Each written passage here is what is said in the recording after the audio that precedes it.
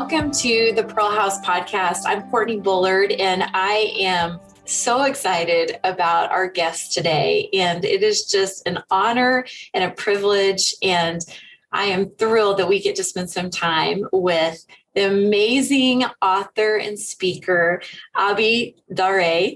And she'll say her name so much better than I will, but I just want to welcome you and say thank you. And she is an award-winning author of the book, The Girl with the Louding Voice.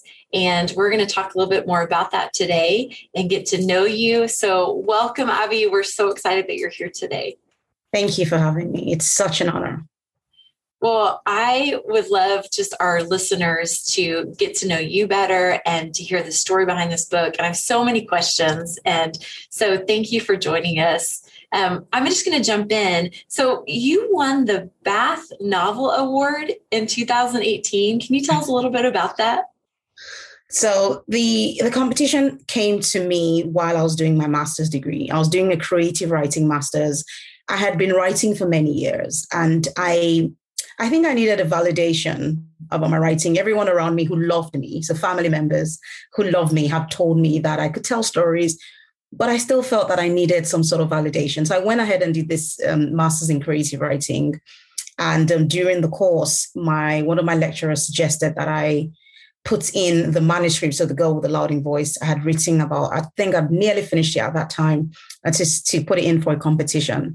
And I went in for this because it was judged anonymously. So I wasn't very confident of my own writing abilities.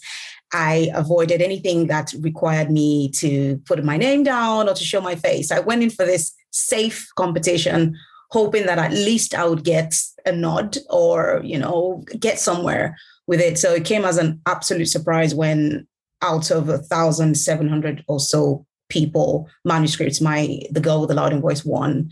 And from then on, the book just took off. It attracted interest of publishers. And here we are today.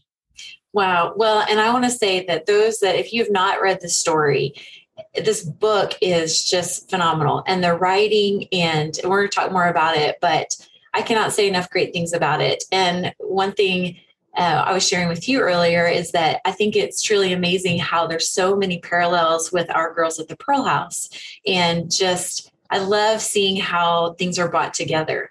But I want to know, have you always had a heart for writing? I have. My mom recently, I'm quite close to my mother, but she recently brought a family album over to England to visit me. She lives in Nigeria. And I looked at it, and it was apparently when I was about 5 years old, I took apart our family album because I felt that there wasn't enough storytelling in there. So I wrote out speech on pieces of paper and I stuck it on the images in the album. So that's how much I love to write and tell stories. I'd always been one who would express myself in diaries and journals and just through letters. I just love to do that. And it followed me out of Nigeria. When I came to UK as a student, I started to blog about my experiences as coming into a new culture and a new environment. And that really took off as well. And it's just something I do because I love to do it.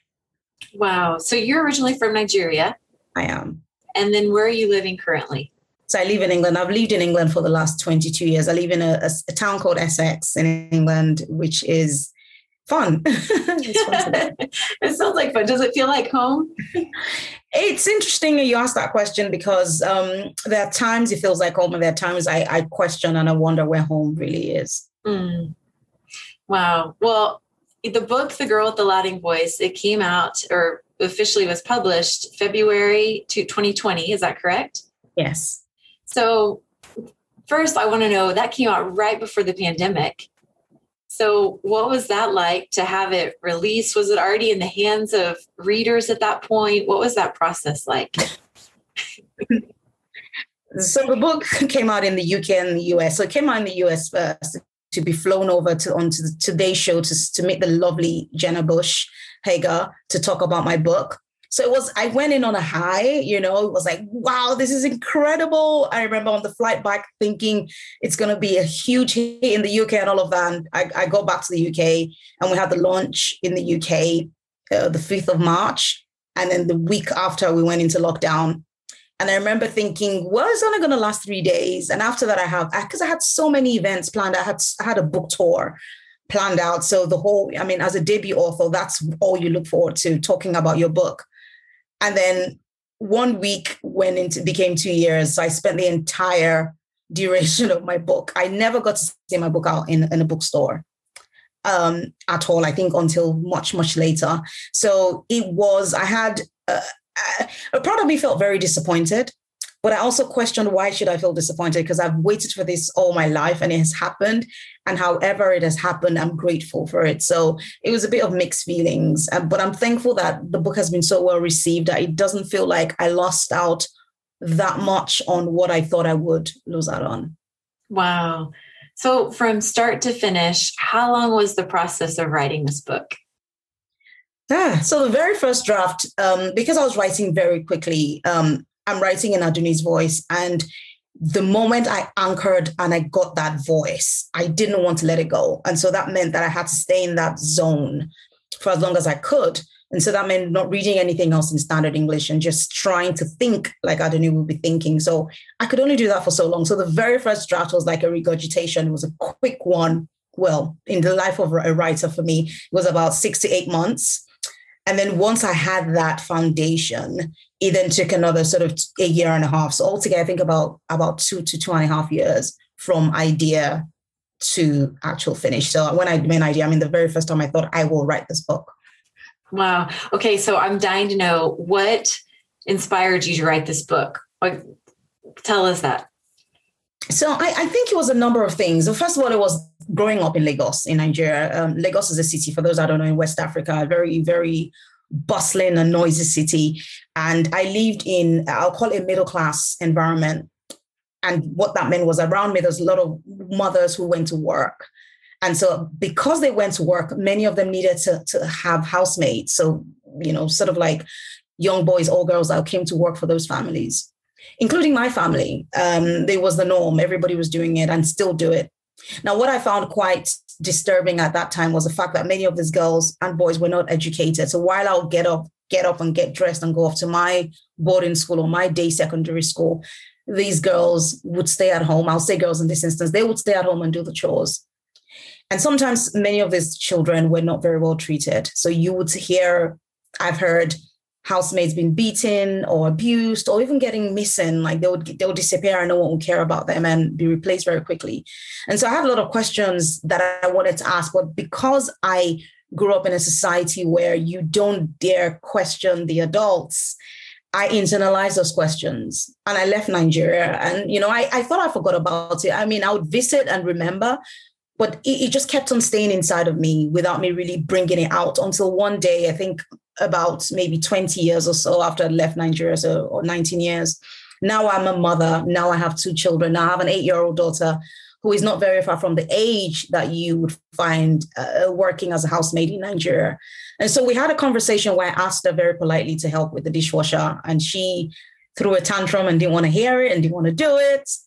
And so I went into my lecture mommy mode and I said, look, you are very privileged, right? There are many girls like you who are working for families that, and they don't get paid and life can be really hard for them.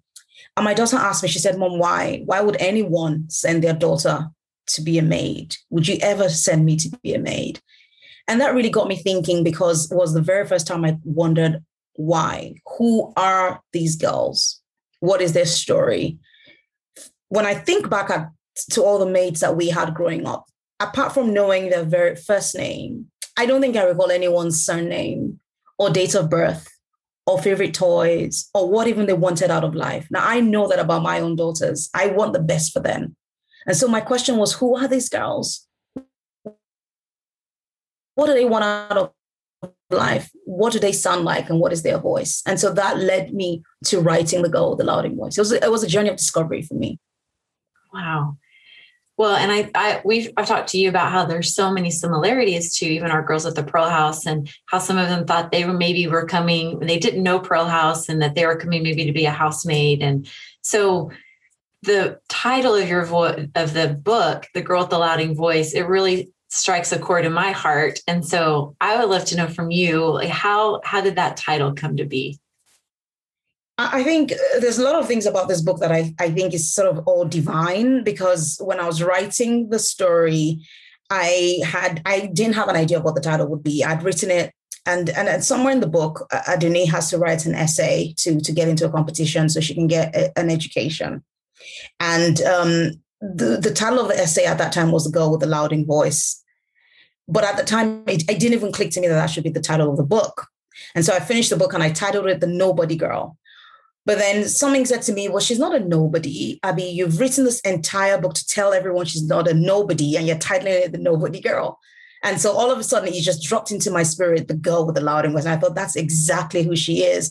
I wasn't thinking about it when I wrote it, but looking at her journey, who she is, the kind of attitude she has towards life, the hope and the dreams and the resilience that she has. She is the girl with the louding voice, and we all have a louding voice. There's something inside every one of us that is crying to be heard, that carries greatness. Wow. So I just can't help but wonder, do you maybe identify a little bit with her as the main character? Maybe a bit. I mean, she's everything that I wish I could be in terms of her attitude, her forgiving spirit, her ability to see the good in everything. I think the only part that I would say resonates is the fact that I wasn't ready to give up on my writing dreams. I believed I had something important to say, and I was going to give it my all. But I think that's where the similarities ended. Adune is such a force and such an inspiring character that I look up to her. Wow. So I'm just wondering, how did you learn to write in the way that she speaks? Because when I'm reading this book, it has some even broken English a little bit. Like you get into the character and you feel like you're in her shoes as you're reading it or listening to it, however you're indulging it. And so how did you learn to just write in the way that she speaks? I think that was the decision I made when I wanted to write the story. I knew I wanted to write it in her own voice, in first person. But I also knew that writing as myself, so using standard English as me, who is very educated, I felt it would be unfair and it would do a disservice to the girl that I was writing about. And so the only way for me to create a voice that I felt would be authentic was to think about the girls that I knew growing up. And many of them had their own way of navigating the English language. Because they were coming into English from their own mother tongue, they've tended to translate a literal translation of their mother tongue or mother language into English. Now, I speak Yoruba. Yoruba is my mother language. And so when you do a translation of that into English, a literal translation, it kind of sounds a bit funny. So I'll give you an example. If I were to tell you that I had a headache in Yoruba, I would say Orin for me. Now, if you literally translate that, it translates to my head is breaking me. And so the way I wrote the book wasn't doing that. So I thought Aduni would think in Yoruba, but she would express herself in English because she's desperate to learn this language. And so there was that. There was a bit of broken English, pidgin English, which West Africans and Africans know a lot about. But there was also my daughter, who was 2 years old at that time, which is interesting because she was born in the United Kingdom. She speaks English. She doesn't speak Yoruba at all. But she was coming to English for the very first time, which meant that she was forming words and making them up as she went about the house.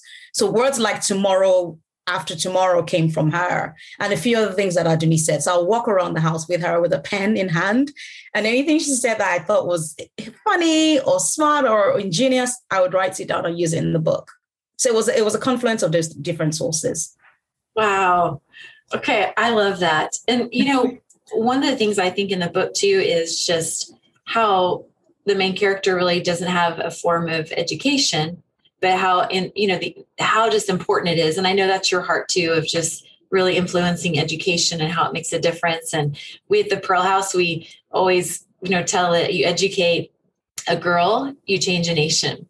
And so that's just one thing that I've seen, and that's our heart and hope, is that as we're educating our girls at the Pearl House, that they truly will not only change their families, their communities, but their nation.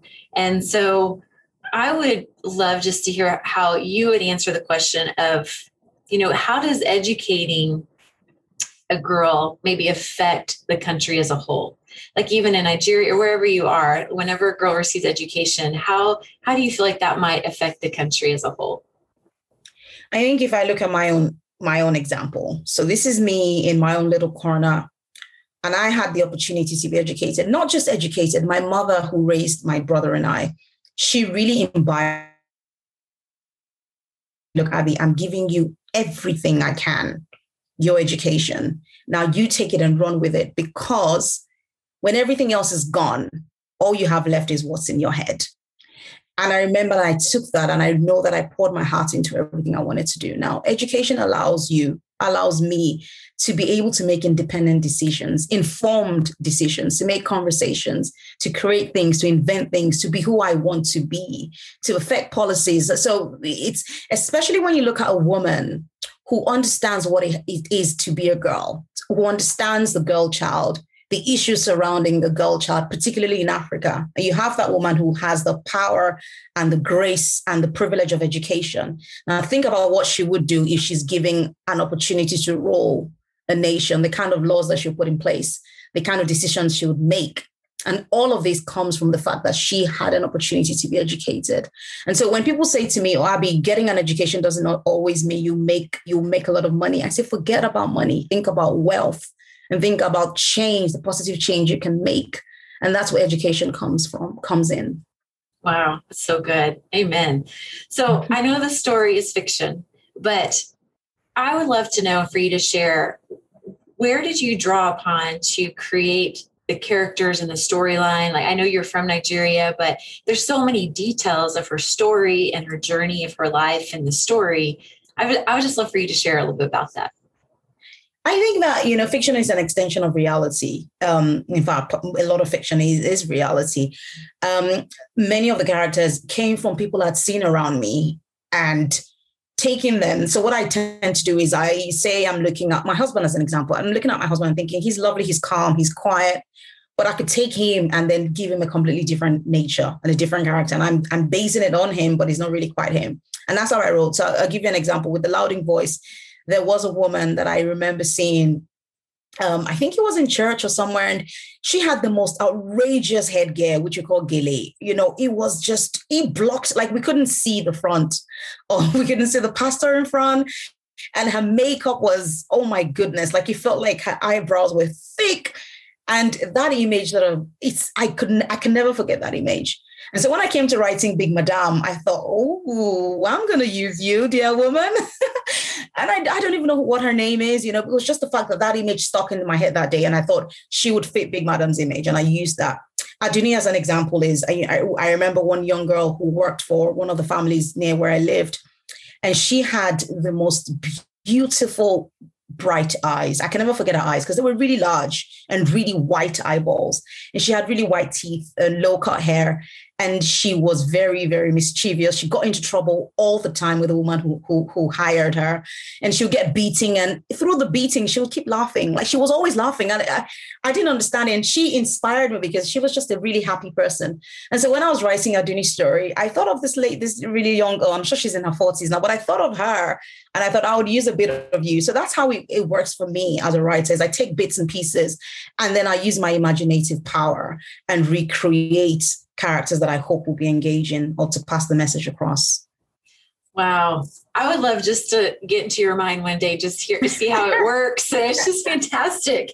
So I think I know after reading this book, and I have given your book to people, I have suggested it because it does paint a picture of helping, I think, even those that are part of the Pearl House to have a better understanding of, this is a lot of our girls' story, or it could be their story without Pearl House. And so I would love to know, is there another book coming soon? That's an interesting question. I'm trying to, but it's going to be very different from the girl with the louding voice. I mean, there's only one girl with a louding voice.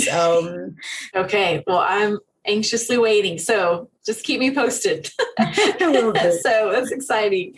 Well, okay. So I would love to know, of your girls, so you have daughters, have they read this story? And if not, when do you feel like is an appropriate time for them to read it?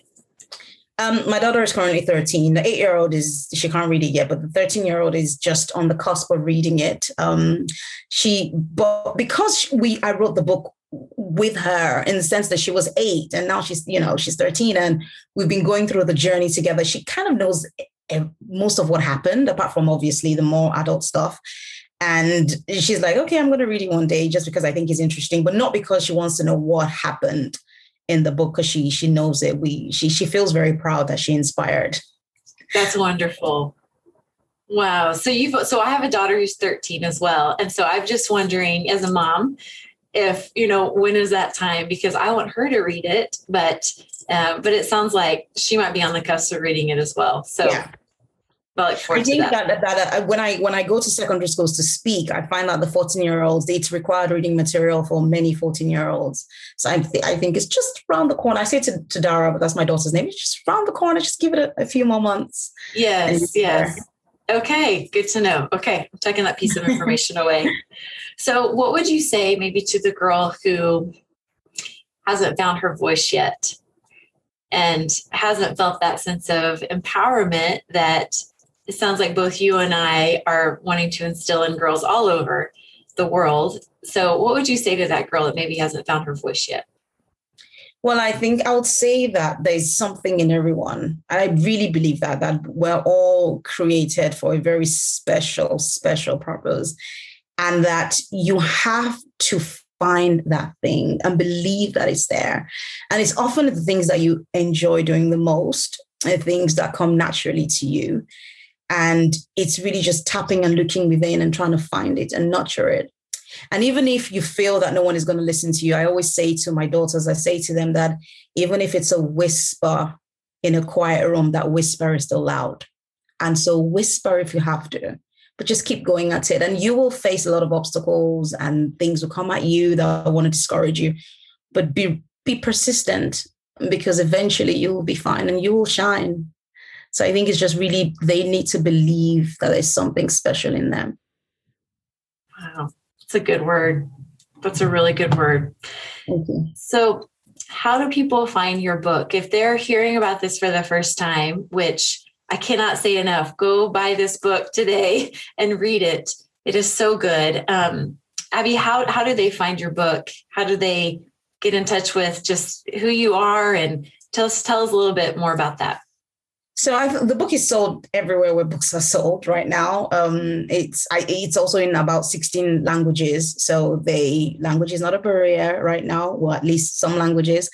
And I'm on Instagram. I try to be active, a lot more active these days than I was. I'm there as Abi Dare author, and not as much as I'd love to be on Twitter, but I'm really there on Instagram and on my website as well. I'm Abi Dare author.